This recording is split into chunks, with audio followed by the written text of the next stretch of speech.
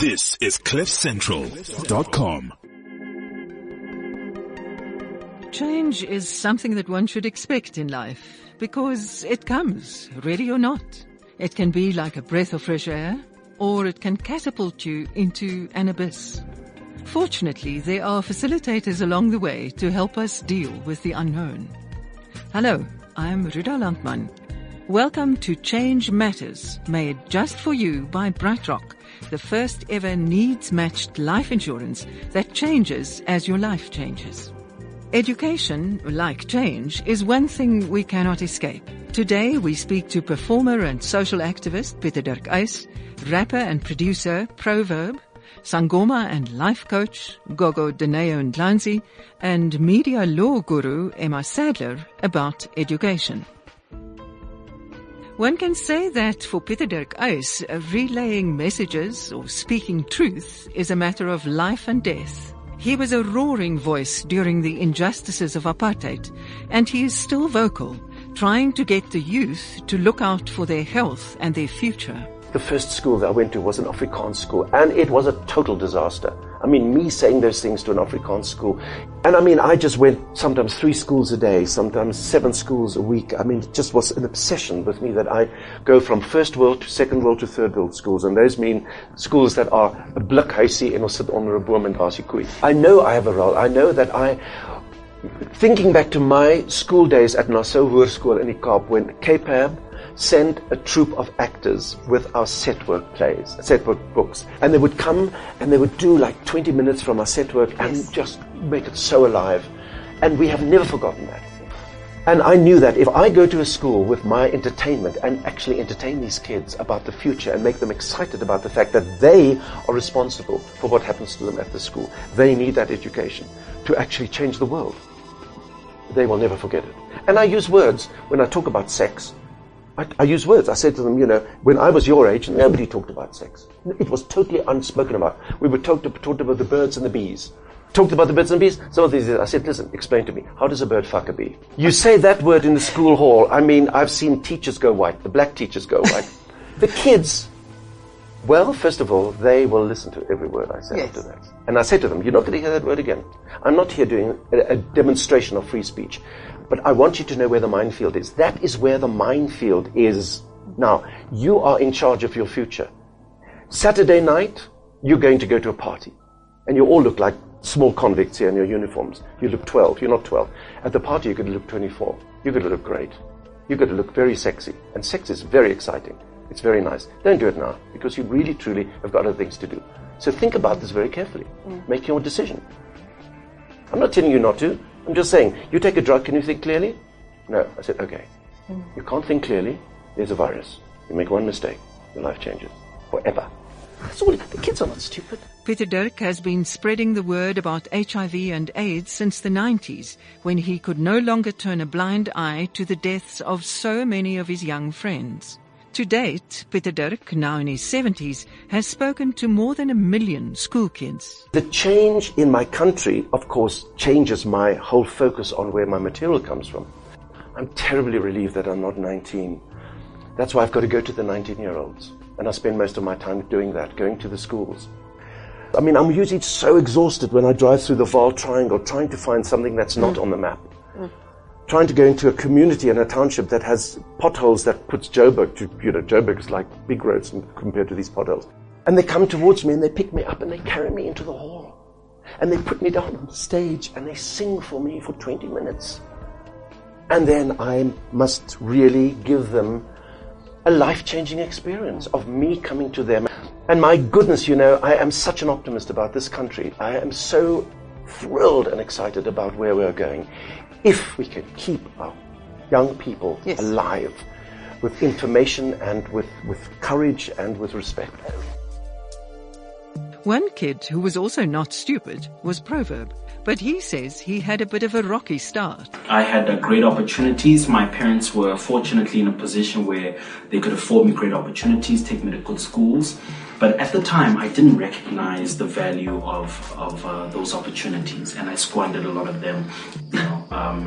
But it's kind of only later on in life that I realized the opportunities I had squandered, and it's possibly shaped who I am now and how I view opportunities now. My first sort of job in the business was as a technical producer at a radio station, YFM, for DJ Fresh. You know, and I learned a lot from being with DJ Fresh. In fact, I till this day I pay my respects to him a lot. Whenever you get an opportunity to interact with anybody, take as much as you can from them. Watch, learn, listen, but most importantly, ask. You know, I always say I have a big mouth, and I listen. I don't hold back, and there's nothing as a silly question. And I always ask and ask and ask. And the little that I know is because I dare to ask. Someone will always know something you don't. You know, and I think that mindset is probably more important. By the time I did sound engineering, something definitely clicked, but I have to give credit to my mom, who never gave up on me at any point. Grandmother as well, you know, I owe them who I am. So when I came to Joburg in 99, by the way, I matriculated in 98, barely, all right? I attempted IT. That was kind of the flavor at the time, you know? Failed dismally. I don't even think I made it to the exams. I think by July I was back at home already. Then the following year, my folks again, bless their hearts, never gave up. We attempted computer science. Again, failed dismally. Then my mom said, look, you're always sitting at the computer banging away, and I'm always hearing sounds and music, and I researched a little bit, and there's a course called sound engineering. Would you consider something like that? Then I think the combination, you know, of my passion for music and sound engineering, then it just clicked and everything just kind of aligned. Man, then I went in there and I came out with distinctions for the first time in my life. I was even offered a job at the same institution to lecture other students. And I was employed as a student advisor for other students. So I really, look, I consider myself a late bloomer, but when I bloomed, I really bloomed. You know what I mean? Then it kind of just all clicked, and I haven't been the same person since. Society is sometimes designed in a particular way where you're considered smart if you can do this. You're considered athletic if you can do this. You're considered pretty if you look this way. And there's all these little boxes, you know. Listen, there was a point I was convinced that I'm sort of no good for nothing. In fact, in the song My Day Will Come, the first bit, I'm talking about how I was an underachiever, I was written off, I was kind of barely making it. But the truth is, I think I was just misplaced. I was just in the wrong space where I'm not good at. I'm still not academic to date. I try to be, you know, every second year I'm registering for some course or other. But truth is, my calling is elsewhere, and I really excel in that space, you know. Someone else who had a definite calling was Dineo Ndlanzi, who is affectionately known as Gogo Dineo. She was taken by surprise and totally unprepared for what her life would look like. This journey led her to teach and impart wisdom to people from all walks of life in a way that was new but made complete sense to her. My calling started when I was in school. I got a scholarship to go to a private school, and I was having lots of episodes at school that I wasn't aware of, that my teachers actually came and spoke to my mom that they were worried about my intelligence because I was taking it too far. I used to study the whole book in advance. By the time my teacher got there, I was like, no, that's not how it works. So they probably thought it was because of that. Yes, I would go and say I'm seeing things, and I would be prophetic in the class, but I don't remember those episodes. The psychiatrist could not find a thorough diagnosis for what was happening to me, because when I was in conversation with them, I sounded proper. It only became clearer that mental psychosis was attached to the calling when I took a group of business people to VETS, the Origin Center, just after it just opened, and we were speaking to a scientist about innovation and the birth of innovation and where we come from. So he spoke about the role of healers and African shamans in particular on the birthing of innovation, and spoke about how science fails to understand when we are birthing into the call and when we are genuinely scientifically psychotic. So I was sitting at the back of the room and I cried because it said a lot of people find themselves in mental institutions and they're not supposed to be there because they are called into this work. You're working with an ether or with an energy that is not tangible. And schooling speaks about logical thinking. And this is very illogical, those practices, because in the belief system in which I belonged in, they were demonized. You were talking to the dead, you were talking to ancestors. The word ancestor was taboo in the church. So I started to ask God questions. I said, well, God, I'm a good young person. I go to church 7 days a week. I'm in the church this and the church this, but nothing is coming forth. So I'm still stuck and I'm not seeing, I can't further my studies. I can't be in a good, healthy relationship. Everything I seem to hold does not last. What's really going on? I want to know who you are and work with me. And the answer was that we were called to sign up for Bible studies. And it was the most beautiful thing I've ever been to, because I went there thinking I will know Genesis to Revelation.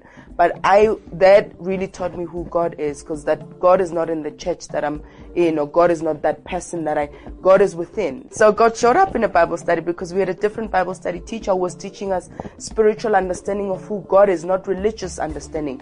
Then I became curious about my African identity, because I started to question, if I call the God of Abraham, who I have no idea who he is, but I denounce the God of my people, of my grandfather, a great honorable man who I attribute a lot of who I am today. It didn't make sense. It was a contradiction. So the more I started to ask questions, and the more God showed up for me, and God showed up in a way that really started to serve me, and that started to open things up.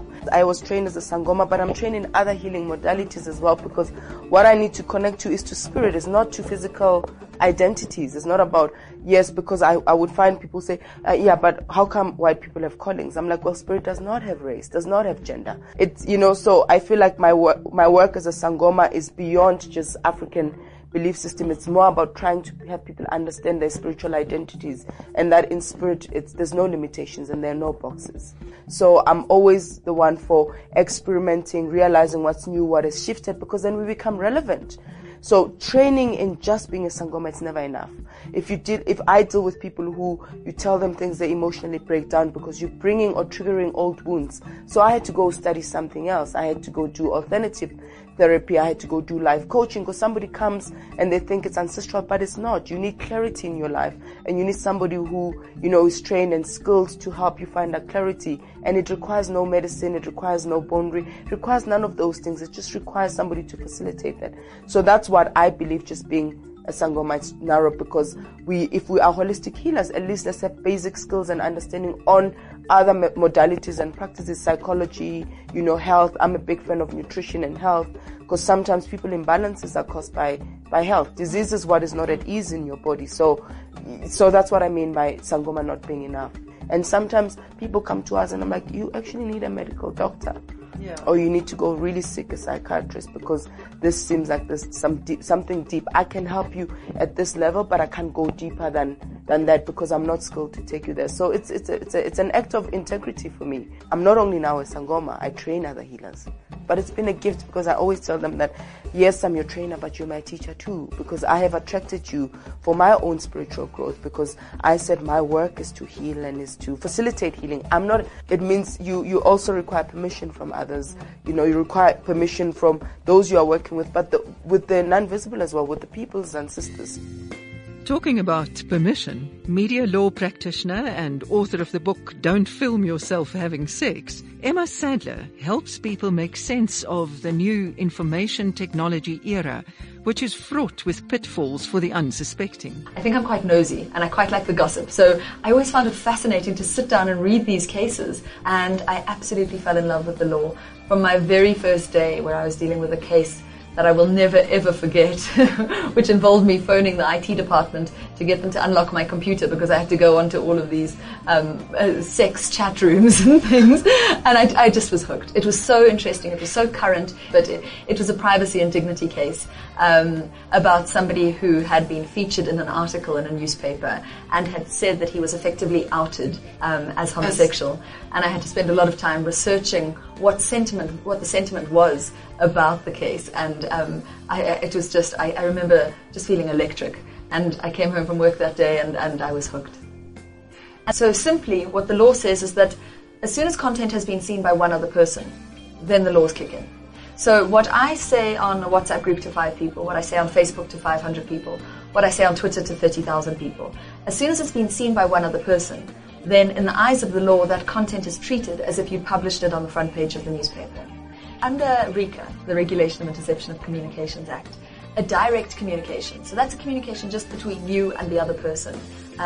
You have an expectation of privacy over that communication.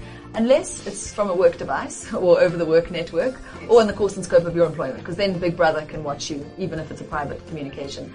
But say you and I are just chatting on WhatsApp and maybe I say something that you find hilarious and you take a screenshot of it and then you send it to somebody else. And they send it on, and then it gets back to the boss that I've been talking about, what a complete idiot I think he is. Then I can still be disciplined as a result of that content, even though you've breached my privacy along the way. When something is digital, it's out of your control. Because phones get lost, phones get stolen, phones get hacked. We saw that with Jennifer Lawrence. She had these naked pictures of herself. She'd taken these photos, she looked at them, she thought, this isn't for me, this sexting thing. She deleted them. But for the 4 seconds those photos were on her phone, they were automatically backing up to her iCloud. And her iCloud got hacked. People are learning from experience and learning that there are limits to the right to freedom of expression, but I think we still face a problem with desperate ignorance about what it means to have this power on social media and how badly things can go wrong and how quickly. I remember receiving a phone call from a father who was absolutely hysterical. His son went to one of the best private schools in South Africa, and his son had started a parody account in the name of one of the teachers and was facing expulsion a couple of months before the end of his matric year. And his father was beside himself. It was on Twitter. And he said, I don't even know what this Twitter is. And then something just clicked. I did a big interview on Carte Blanche. And the feedback that I got from that show, I realized just how desperate people were for the message. And I suppose, when people ask me what's the worst part of my job, it's that I feel like I'm scaring people off otherwise really incredible tools. I describe what I do with the children as the modern day equivalent of the drug talk. Sometimes, the reputational harm cannot be undone, and the internet is a very permanent place, which is why I think education and prevention is better than cure. What's important is to remember that the way the South African law is formulated in terms of privacy is the more you look after your privacy, the more of it you have. And so I really take that to heart. Because so often I'm the first point of call when people have got it wrong or been the victim of something on social media. And I dedicated my book to a girl who I call Miss K, who is exactly the same age as me, professional. She went to school in Johannesburg, she went to UCT, and she dated this guy. And one night he filmed them having sex. She had no idea. She was absolutely oblivious to the fact that he was filming her. He had his laptop next to the bed, ostensibly to play music, and he had positioned himself in such a way that his face wasn't in the shot. And they broke up, and a few months later, she got an hysterical phone call from a friend saying, have you Googled yourself? And she did this, and the first result was her Facebook account. Her second result was her LinkedIn account. And the third to 300th results was this video that this ex-boyfriend of hers had taken, the sex tape, on all these porn sharing websites. And so she landed up changing her name. And for me, that was the final straw. I needed to write this book. I needed the message to go out there. I feel so helpless when people phone me. So I am on an educational mission, and I will continue it. The more avenues I find to spread the message of social media responsibility, the better. And Emma is going from strength to strength, informing people about the snares and snags of the new but necessary ways of communicating. Education clearly is never ending, and these days, ever changing. Thanks for listening to Change Matters, made just for you by BrightRock, the first ever needs-matched life insurance that changes as your life changes. Make sure you catch every episode of Change Matters.